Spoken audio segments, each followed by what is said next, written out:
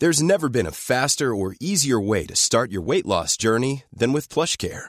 PlushCare accepts most insurance plans and gives you online access to board-certified physicians who can prescribe FDA-approved weight loss medications like Wegovy and Zepbound for those who qualify. Take charge of your health and speak with a board-certified physician about a weight loss plan that's right for you. Get started today at plushcare.com/weight loss. That's plushcare.com/weight loss. plushcare.com/weight loss. Here's a brief but annoying message to let you know that you could have first heard this episode 9 months ago if you were a subscriber to our Iron Filing Society Patreon offering. For the price of a pint and a St Clement's each month, you can get up to 4 episodes a week, 9 months before the rest of the world gets them. Early access to regular episodes, lots of other marvellous benefits, and there's absolutely no adverts or brief but annoying messages like this that will get right on your ticks. Find out more and subscribe now at tftimemachine.com/ironfilings.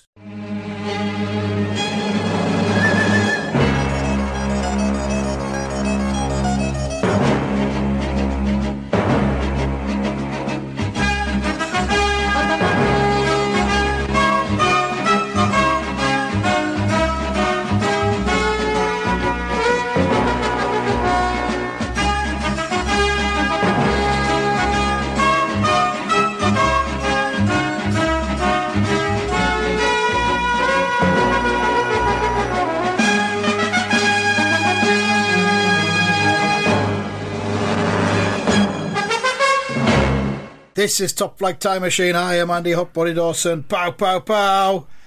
I am Sam Nifty Delaney. So what? I'm so excited. I'm so excited. I'm buzzing.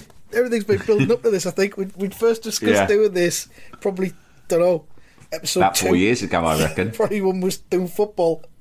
This is probably the thing that got us off football, thinking about this. And we're here, and it's the Turpin Odyssey. Oh, yes. Part 1. And we're looking People talk about The Sopranos, people talk about The Wire, Breaking Bad, The Simpsons, the great shows of our time. But for me, this stands above them all. I mean, you have watched these more recently than me because you've got the DVD box set. And I haven't got around to watching it until this week before we did this. But I sat down to watch this first episode, and it is, I'm not exaggerating, it is absolutely brilliant. It's brilliant. Great. I mean, I got a Proustian rush when the end credits came up at the end. That feeling of being 7 again, which I was when this first came out, and just thinking that I'd just been on a 23-minute thrill ride. And it was just so exciting and so much fun and full of swashbuckling and daring do and all of that stuff. And it was like that feeling of Saturday tea time. Like Saturdays when you were a kid, that sense of freedom, even though you probably weren't doing fuck all day. Yeah. The freedom when it came around. Do you know what I mean? Saturday evening, we'd often have a tidy up early afternoon. Seemed to be like a regular tidy up thing. So it was all nice for Saturday night. Yeah. You know, make the house all nice for Saturday night. So just it got all nice and the Hoover had been around and the sofa, the pillows are fucking plumps on the sofa. Yeah. And then you go bang, and it's like this.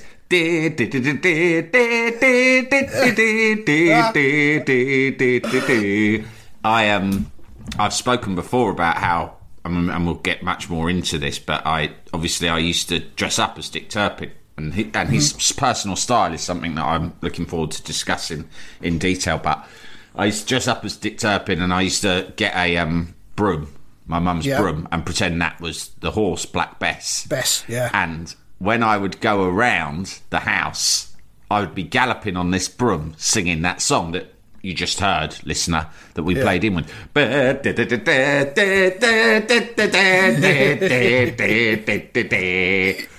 Great opening title sequence, right? Nowadays, everything's cool and cryptic, isn't it, in an opening title sequence? Like they like a cold opening, right? And then after a little scene of sort of cryptic drama, bang, there'll be like an opening title sequence that's very arty and overproduced. This, I feel, gets us straight into the heart of what's going on with Dick Turpin, because it's a misty moor. Yeah. There's some cunt going along in his carriage, and then you just see the silhouette of fucking Turpin, the unmistakable silhouette of Turpin in his fuck-off amazing sexy cloak and hat, three-cornered hat. And he just fucking rides up, sticks his awesome handgun out, his pistol, and robs them. And then it just says Dick Turpin. So the opening title sequence basically says, here we go, this is a programme about some cool cunt who rides around holding up posh fuckers for their money. Bang, you're in. And you know what as well? It was shot on film. And it's shot so well. And so it's so fucking gorgeous to look at. The director, or at least of the first episode, was a director called Charles Crichton, who directed some of the Ealing comedies in the 1950s. He did. I'm just looking at his. He did The Lavender Hill Mob, which is a brilliant film. I think that could be diveable, I think. And he did the Titfield Thunderbolt. A few others. I watched that the other day. Did you? I watched that, the Titfield Thunderbolt, the other day because there was I stumbled across a thing about the history of British comedy, and it was just a BBC Two kind of race through the decades. Right. But that director was in it, and the reason he was in it is because when they got on to A Fish Called Wanda, they were going through all the big landmarks of comedy. They John Cleese said he wrote A Fish Called Wanda to be just like an Ealing comedy.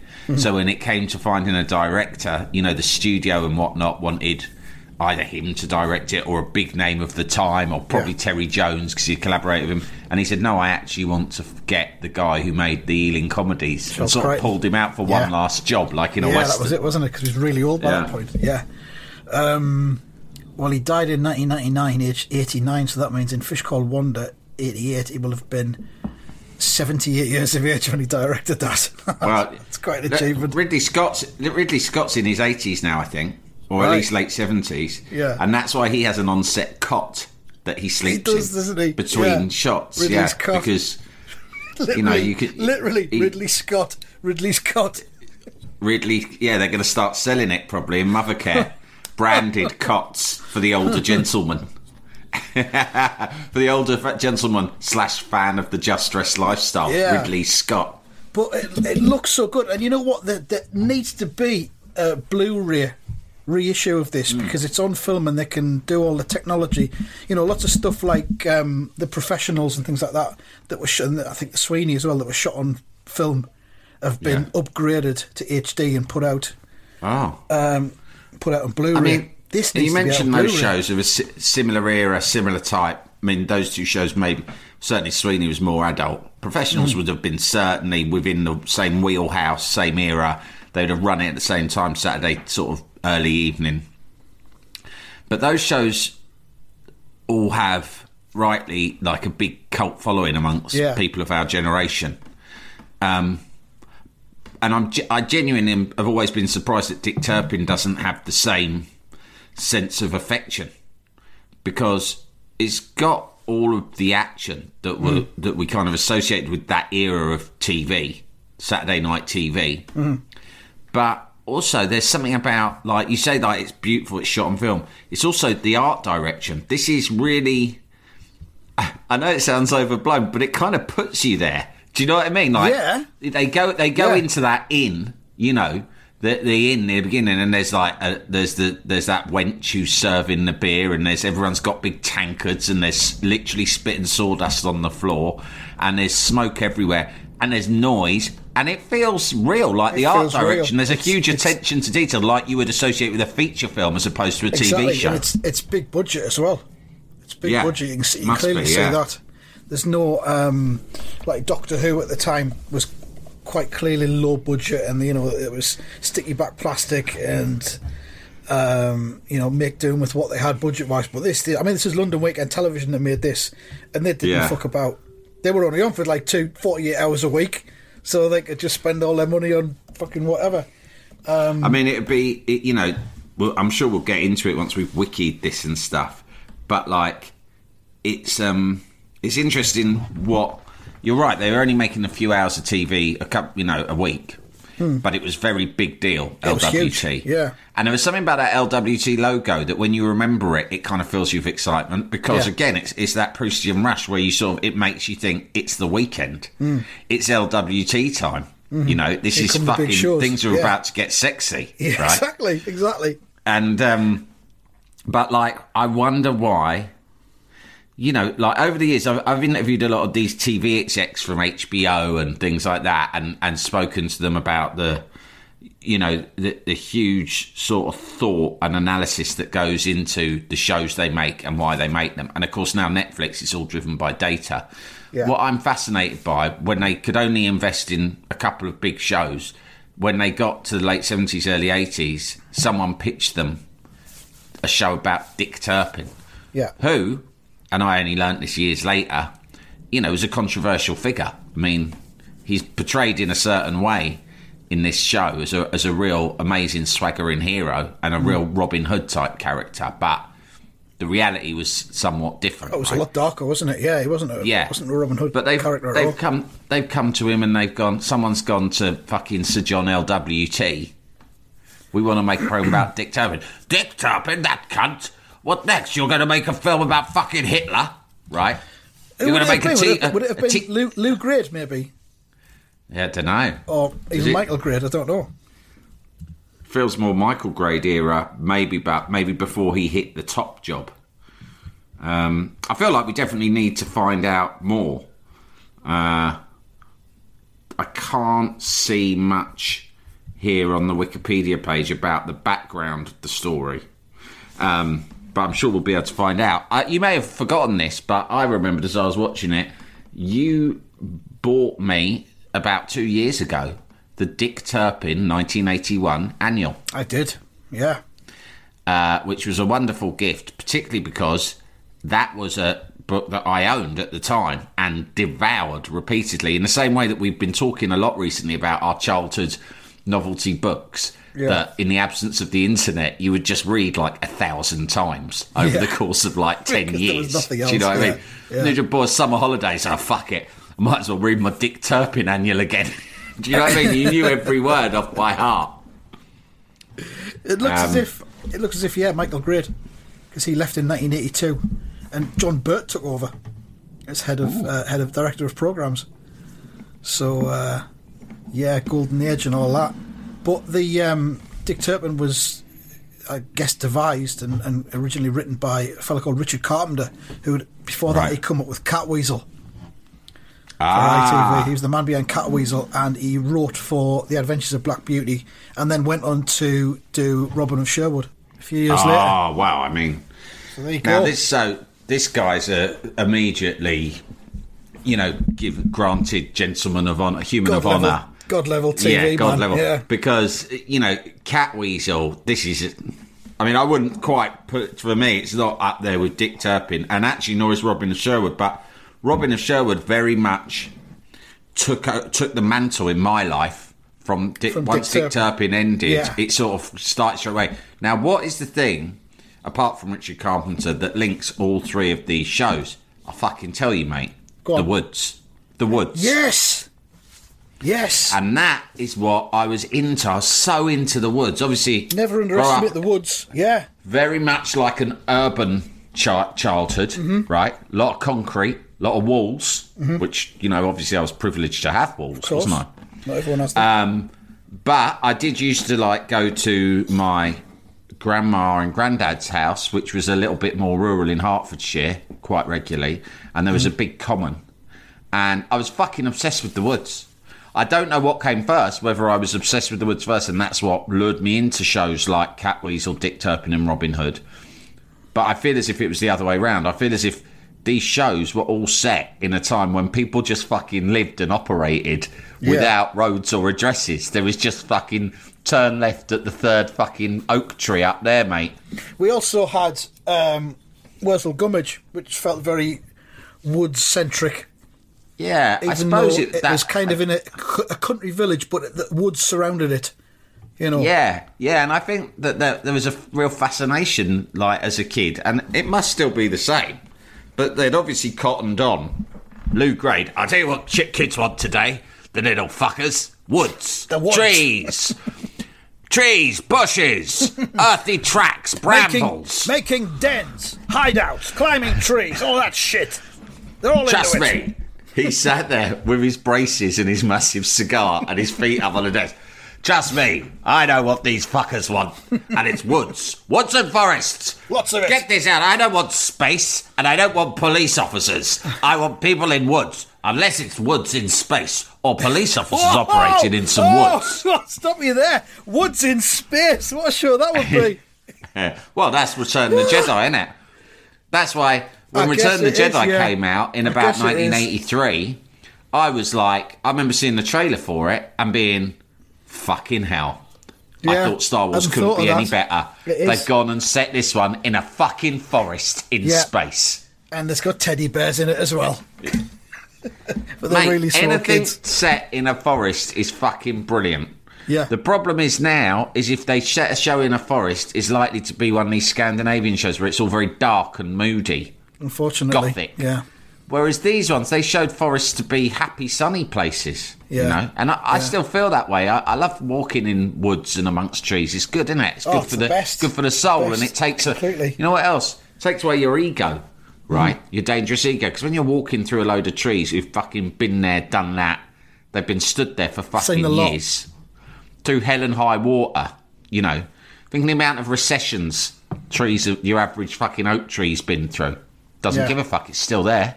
Yeah. Do you know what I mean? Pandemic, again. Yeah, seen a few of them. Done it. Tree. Storm. Yeah, a couple of my mates got blown over, but that's what happens in storms. I'm still here. Yeah, we've had bird flu, all of that, yeah. Foot and mouth. And it makes you... And if you're wandering around worrying about some bullshit, like someone's annoyed you at work, or you've had a row with the missus... Or your stupid football team isn't doing very well. Your team is shit, or any of the other shit, you look at a tree, and a tree is literally rolling its eyes at you, going, mate, try being a fucking tree. Yeah. These little problems that you're fixating on, fucking trivialities. Bullshit. Yeah, right. Have we got any more introductory stuff before we get into the episode itself? No, let's get into the episode. All right, we're looking at episode 1 from season 1. A lot of these are on YouTube that we'll cover. They're not all on YouTube. We might have to sneakily put some more on there ourselves, or put them on the Daily Motion or something like that in order to do this properly, because there's 26 episodes, I think, altogether across 4 series. DVD, if it's still available, if you want to get it. Oh, hang on. The 7-inch single was released of the theme tune. What? Of the theme tune? Yeah. It's a good fucking theme tune, mate. Oh, I'm away to Discogs after we finish recording this. 7-inch single of Dick Turpin. B-side called Belinda. Maybe that's his this Doris that he's got in the bar. We'll get on to her. So first episode is called Swift Nick, and we'll just look at the description of it on IMDb, where it's been given 6.9 out of 10, which is joke. Fucking, yeah, exactly. Fuck off. It's at least a 9. So it tells us that Mary Smith, owner of the Black Swan Inn, is in debt to Sir John Glutton. Her son Nicholas tries to gather together the money by taking up the guise of the infamous highwayman Dick Turpin. Unfortunately for him, his first victim turns out to be the actual Turpin. We'll have a little bit of a look into what happens there. Now, we've got the inn, the Black Swan Inn, which still exists in York. Yeah. I've looked it up, still there. You can stay overnight. Oh, I'm fucking doing that. We might have to do that. We'll do one of those walking tours. York, a Dick Turpin walking tour. We'll walk. Well, from the when pub. we used to talk about Dick Turpin more, there was a period where I think this podcast became, maybe around 2019. There was a pretty long stretch where it was 75 to 80% Dick Turpin it content. Pivoted to Turpin. It did, yeah, and we got sent all the time emails and tweets from people with all sorts of Turpin, history or places or items. Like there was someone sent me once a Dick Turpin teapot, and the teapot I think was in the shape of the Black Swan. And so it was very kind of the cunters to send all that stuff through. What I noticed though was that there was a huge amount of disagreement about Turpin history, right? Because everyone's like, this is the place where Turpin was hung, right? Yeah. And I'm like, you're the third cunt who sent me that this week, but each time it's from a completely different fucking part of the country. Everyone wants to fucking say that was where Turpin was hung. But we get some insight in this episode as to why that might be the case, don't we? We do. I'm just looking at my notes that I've got here. So we've got the Black Swan Inn, which the opening scene is set in there, and like you said, it's lavish. There's all sorts going on. You can almost smell the place. You can almost taste the mead. Yeah, and Spiker comes in, who is played by the guy who was Harry in Boone a few years later. He immediately establishes himself within the first seconds of the first episode as the cunt. That's the cunt of the show. Yeah. Well, there's two cunts, isn't there?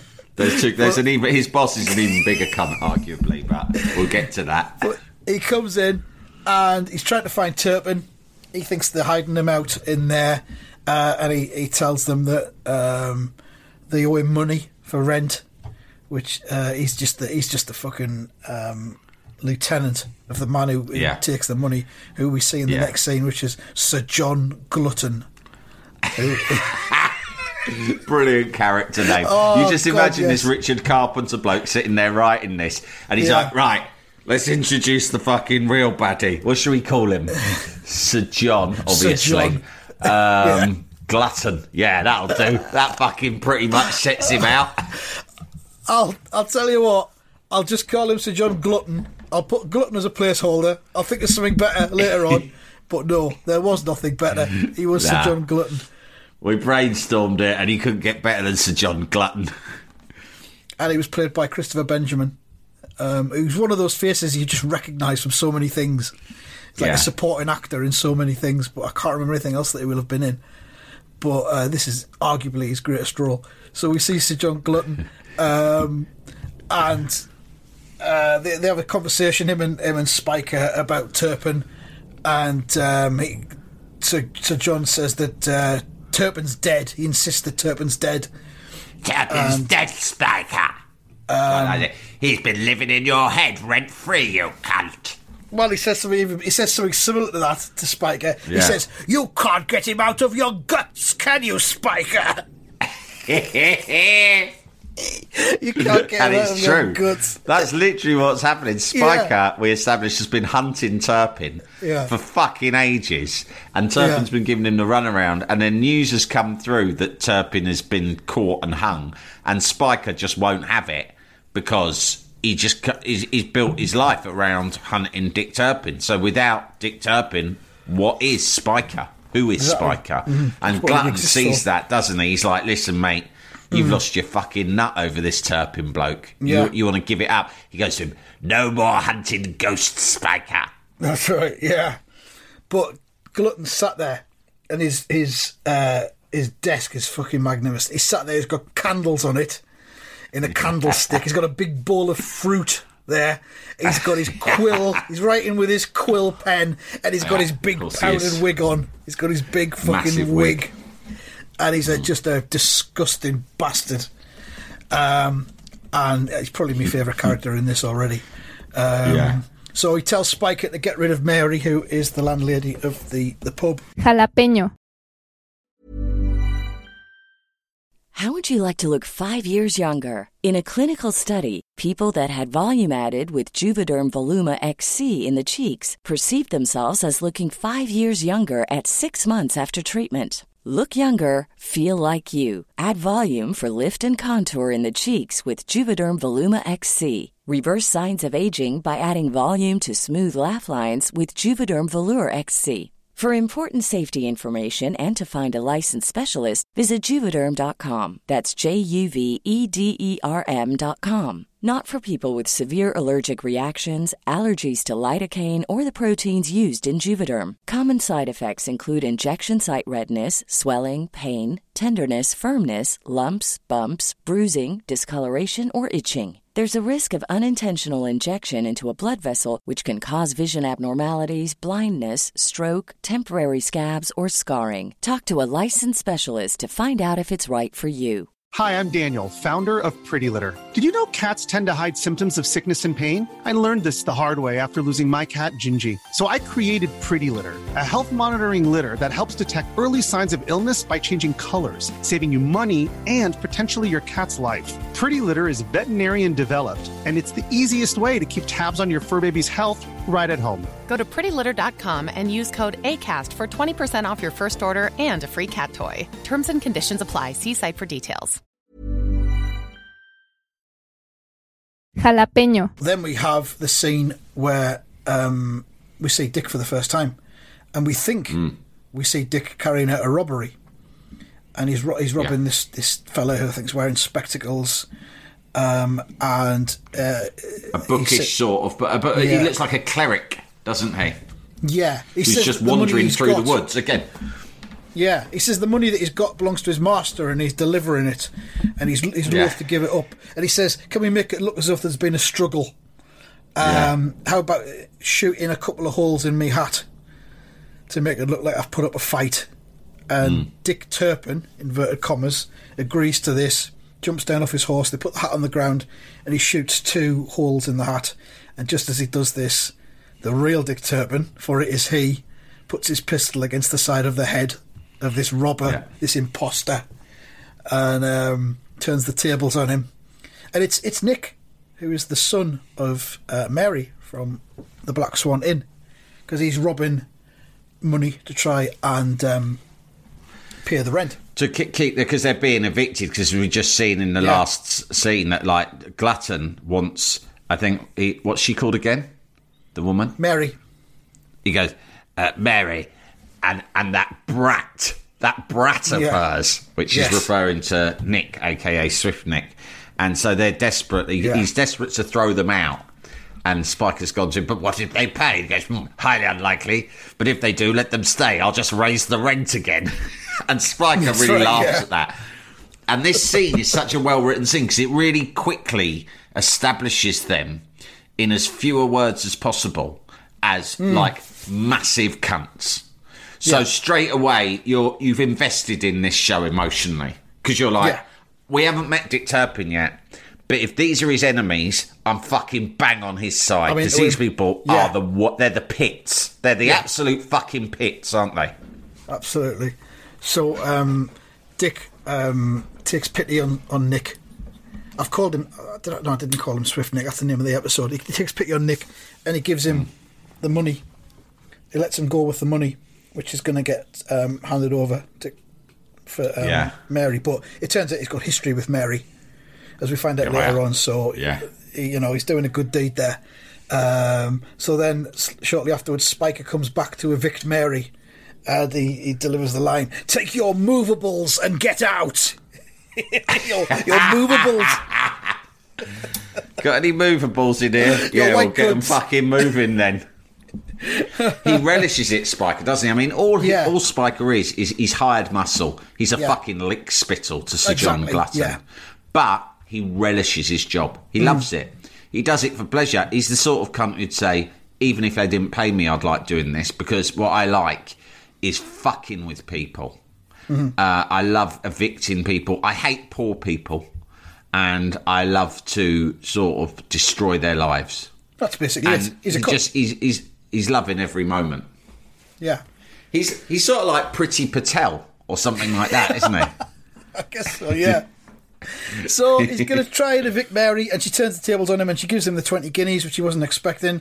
So she gets to stay, and then Spiker takes the money and goes outside and hands it over to Glutton, who's outside the pub in his carriage. Which is really funny. He's waiting right there. I mean, that's a bit that I laughed out loud at that bit, because my attitude was, right, we've established that Glutton is super rich. He is like mad rich. He lives in a palace. He's surrounded by fucking largesse and decadence all the time. And he does this obviously by basically... what do you call it? Racketeering, or no? What do you call it when you basically he's got a racket going on, protection racket, more or less. Yeah. And he's got loads of people like this. Mary. She's just one of many different people he's exploiting he's a for money. Landlord, isn't he? He's a bastard landlord. And so the impression that you have is that what he does is he sits around in his fucking palace, enjoying the trappings of his ill-gotten gains. and he sends Spiker out to collect it. But in this particular case, Sir John is obviously needs some cash fast. I don't know whether he's heading to the races or what, because he said, "Are you collecting that money today from the Black Swan?" He goes, "Yeah." He goes, "I'll come down." Yeah. Maybe it's because he doesn't think she's going to pay and he wants to actually watch her being thrown out. But it's strange that he's actually turned up and waited outside, isn't it? That's true. So he does, and then he goes off, and Dick then follows him, doesn't he? There's a bit of a set to, and then Dick heads off after him because Dick wants to retrieve that 20 guineas. That's the old plan. He goes, "I'll have that money back." I'll have once that money. He John's says, "Yeah." To help Nick shouts, "Spiker's coming," and Dick shouts, "To hell with Spiker! I want my money back." And then there's a horse chase, which is brilliant to watch. I mean, we're not 15 minutes into this show. So what we're trying to say is this is why this show was so great, because you're a kid, you're 7 years old, right? You've just done a big tidy up. The living room's all nice. You're watching this show, and within 15 minutes of episode 1, you've already had robberies, right? You've had double crossing. You've had Sir John Glutton laughing about evicting people, right? And now you've got a fucking horse chase across Stanmore Common. It's absolutely incredible. The horse chase is brilliant. I love it. And they put the music back in for the horse chase, don't yeah. they? They like to bring the theme tune in quite regularly. They're getting their money's worth out of it. Oh, another bit of Glutton in his carriage, I've just remembered. Glutton's in his carriage and he's kind of lying back on the seat in his carriage with his fingers crossed over each other, over his fat belly, just looking fucking pleased with himself. It's great. He's like this, "I'm fucking going down in my massive carriage, and either way I'm going to have a great day, because either I'm going to get to see this woman and her little brat evicted, which will be fucking brilliant, or the worst case scenario is I get 20 guineas. I get 20 the money guineas. they fucking owe me. So either way, it's going to be a great day." Yeah. So then, Dick robs them and gets his money back, doesn't he? I'm trying to remember what happens after that. Well, it's funny. He goes, "And your rings to..." I mean, the good thing about Dick Turpin is he's like, straight away I can see why I was drawn to him. Because, there's a lot of Robin Hood in this character. It's like they've taken a historical figure, Dick Turpin, who actually was most of the history books suggest he was just actually a not very nice villain who robbed Rick Jampol and was just out for himself. What they've done is they've taken the idea of this highwayman, right, and from like the 17th century, 18th century, and they've gone, what if we kind of took him, but applied the personality and the MO of Robin Hood to it. And that's basically what they've done, right? And to be honest, Sir John is like Sheriff of Nottingham.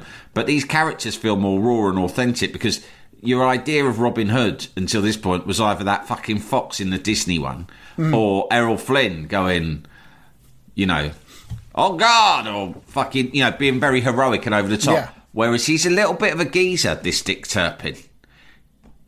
He holds him up and he's like, he's world weary. He's not the whole time about being upbeat and funny and charismatic. He's world weary. He's living the life he's living out of necessity, not desire, right? I always thought Robin Hood was a bit of a bleeding heart. Well, he was a posh boy who went a bit bleeding heart socialist and started kind of hanging out in the woods like a hippie, like fucking Swampy. Dick Turpin, as we're about to find out, has been driven to the life he's leading, and he's not happy about it. He's world weary. He's doing it because he has to. And I get that sense in this scene because he gets the money off of Sir John, and then he goes to him, "And the rings too." He says it like that, doesn't he? Yeah. Whereas a traditional Robin Hood, "And by God, I'll have your rings as well." He goes like this, "And the rings too." Yeah. Come on. He's like he's a character in the Sweeney. And Sir John says, "My rings, by heaven." And he goes, "By heaven, you sure they'll let you in?" That was it, yeah. A little bit of banter. I like that. Gets the rings. Sir John's particularly fucked off about that. When Spiker turns up, he's furious that Spiker has allowed this to happen. And he says, "Spiker, you ninny, he's had my..." What's he say? "He's had my enormous gem," or something like that. He's very specific about what rocket is that he's had off of him. Yeah. I'll have you hung, Spiker. That's the thing. There's loads of hanging threats throughout this whole So thing. much hanging Everyone's threats, just getting threatened with being hung left, right, and centre. And you see the gallows as well in the closing titles. So there's no... Because that's what it's all about. The whole show is about that Dick wouldn't appear trying on to escape the gallows. what is essentially a kids' show. That wouldn't happen on a kids' show anymore, would it? The threat of being hung. They don't like talking about hanging Different times. in any shows anymore. No. So then Nick gets captured and he's going to be tried and probably hung the day after. And then we see the scene in the inn with Dick Turpin and Mary, which where we get the backstory. Well, again, he's really well-weaving in this, isn't he? This is like they slow the pace down a bit. And they, who is Dick Turpin? What's happening? Who is this mad cunt who just rides around robbing people? What's going on? And it's a great scene, isn't it? It is. And he talks about he'd been away fighting for England and Sir John Glutton. For freedom. Sir John Glutton had taken... Here he goes like, freedom. And Sir John Glutton had taken his farm while he was away and his parents starved to death. Starved to death. I mean, that's pretty dramatic. Yeah. When he was gone, Sir John let his parents starve to death. Where are my mum and dad? I've just got back from fighting in a war for years, because they used to have to fight in wars for years back then, didn't they? I go, I've just got back. Where's my mum and dad? They're dead. How? What? How come? What happened? Sir John, he nicked your home and your farm, and then they starved to death because they had no means of income. What? They just died. Yeah, they just got so hungry that they dropped dead. Yeah. And he didn't care. He just had your farm. Fucking hell. So what's that line? You just said it when we were talking about this before we started recording. So he said it's a very poignant scene. And he says to Mary, one day I'll be ready. And he goes, what? He goes, I will ruin Sir John and all of them. He goes, I'll destroy them like water dripping on a stone. Fuck. And then you're like, they're not fucking about it. This isn't just fucking horse chases and sword fights. This is a seriously written piece of drama. Written by a man in Richard Carpenter who is very much in his imperial phase. It's Imperial Carpenter, yeah. I mean, I'll say this. I'll destroy them like water dripping on a stone. Like, fucking hell, Dick Turpin. And literally, when he says that, I'm like this. Fucking good, Dick Turpin! You're well on his side 20 minutes into the show. As an opening episode of any TV series I've ever seen, this is up there with the very best. It's perfection. This episode really is. Yeah. So we haven't even had a sword fight yet. We're getting to that. So then Dick is lying in the road, pretending to be ill. And what he's doing is he needs to get into Rookham Hall, which is where Glutton lives, which is where Nick has been captured and is going to be tried the next day. So Dick ambushes a doctor. How he knows there's a doctor going to come along, I don't know. Let's not worry about that. So he ambushes this doctor who goes to help him, wrestles him to the ground, then he ties him to the tree, nicks his wig and his hat and his case. He has a look through his case to see what's in there. And just leaves the doctor. Good drugs? Leaves the doctor tied up and gagged, going as doctors do. Yeah, and off he goes to Rookham Hall, where he returns one of Glutton's rings to him. But obviously, Dick is now pretending to be a Scottish doctor with an incredibly improbable Scottish accent, and he tells him that the ring has been salvaged from the mother of someone, and that she died of the plague, and that her son probably also has the plague as well. When he says that she had the plague, Glutton just drops the ring. Oh, plague ring! There's plague on my ring, Spiker! Yeah. So Glutton realises that the boy who he's got captured is the boy who possibly has the plague. Turpin persuades him to release him in his Scottish accent, and they go down to the cellar where Nick has been held. Glutton won't go down himself. He sends one of his lackeys to go down to the cellar. He doesn't want to go anywhere near this plague boy. And Dick gives him a goblet of wine to enjoy, which obviously has been poisoned.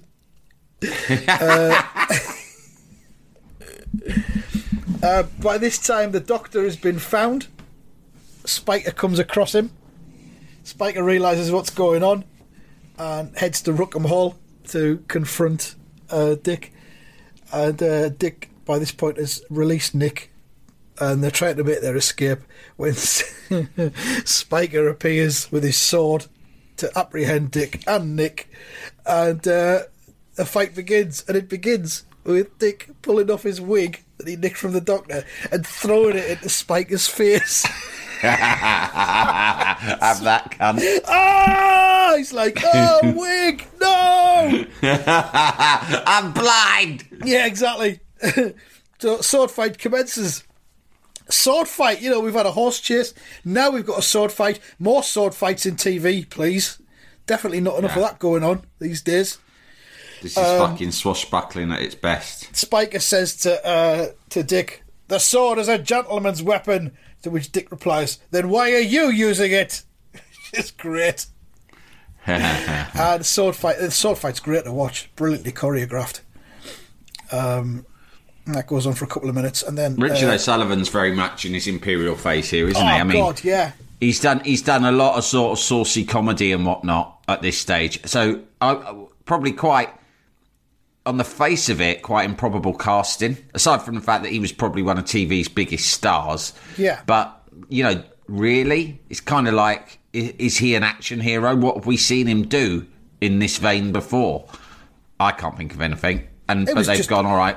He was always quite laconic, wasn't he? As Robin in Man About the House, he was a sexist pig, and then he got softened a bit in Robin's Nest. But he was doing Robin's Nest at the same time as he was doing Dick Turpin. They overlapped. That's amazing. So that's on absolutely a Saturday amazing. Evening, you'll get him doing Dick Turpin. Then, like on a Wednesday at 7 p.m. or whatever, Robin's Nest. Double O'Sullivan, double Imperial portions. O'Sullivan.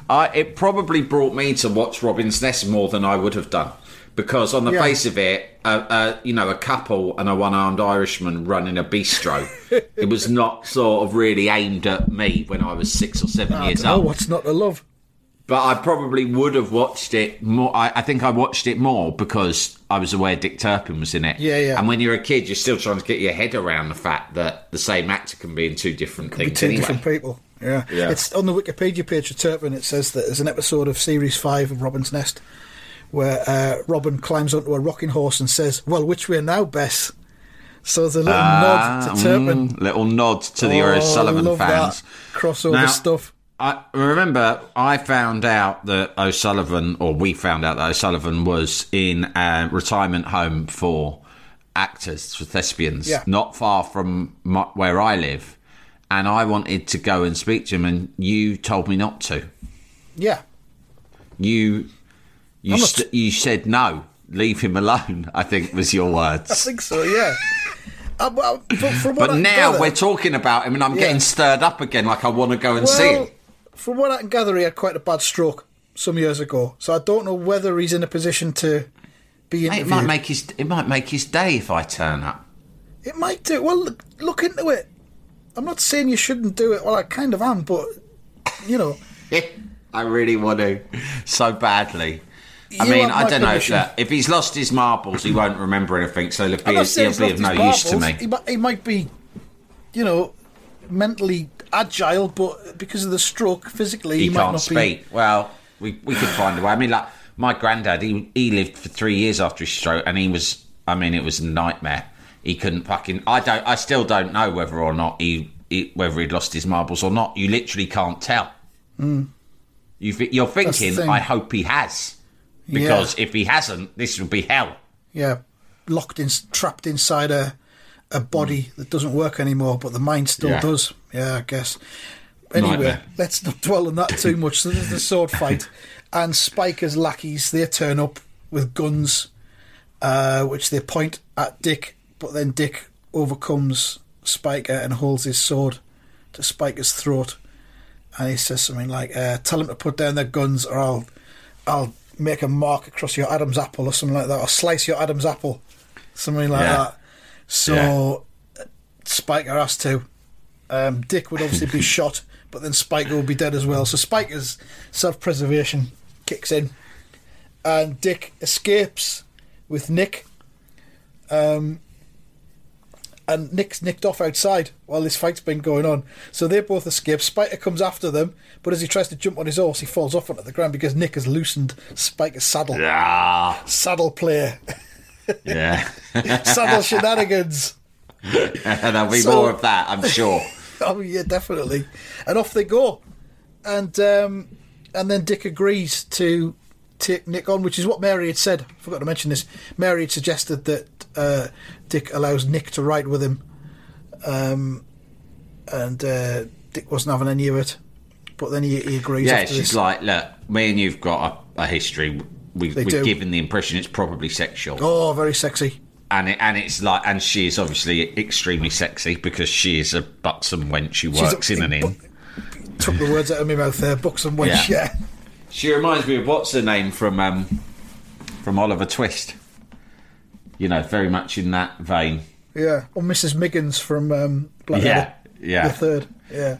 But much sexier. Yeah. But anyway, she's basically said, look, I've done things to you and for you, Dick. And on you. And now my son Nick is, and you have done things on me. And now my son Nick is really, he's fucking up shit creek. He's going to get hung. He needs a job, and can you take him on as your apprentice robber? And that's how Dick things get done, mate. And Dick does. And then Dick gives him the name Swift Nick, which is the name of a former robber. He explains. A former legendary robber. And he gives him that name. So that's his new. And that's he his becomes robbing like name. basically he becomes Robin to Dick Turpin's Batman. Dick Turpin's Batman, yeah. And I loved Swift Nick for that reason. I think maybe I even preferred him because he was the youngster, so it sort of appealed to you, sort of could relate to him even more. Exactly. Yeah. The other thing, with you mentioning saddle play there, that this makes me think of, and what Michael Gray might have seen there, is it's basically like an English Western, a British Western. Yeah. Isn't it? It's like these guys are like cowboys, right down to the hats.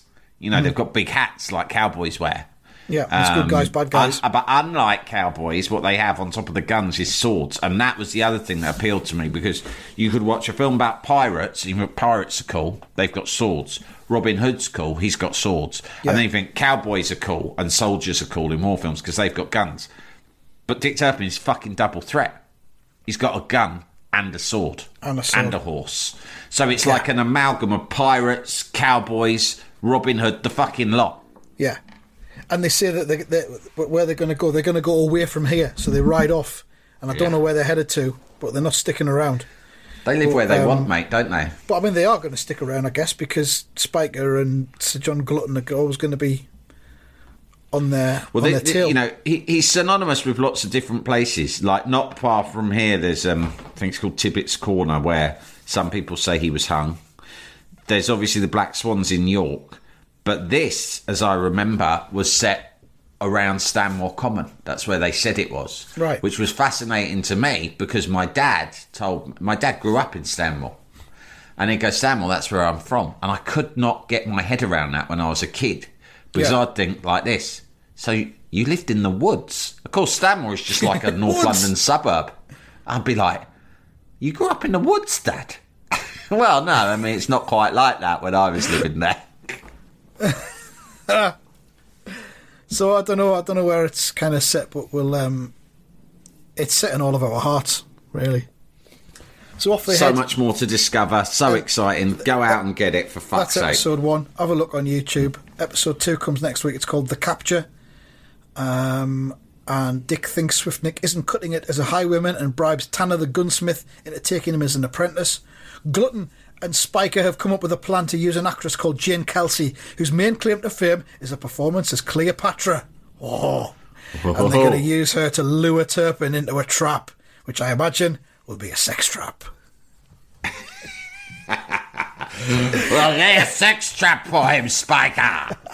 It's his one weakness. That's coming up next week. Have a look at it on YouTube in advance if you want to. Thanks very much for listening. Goodbye. Goodbye.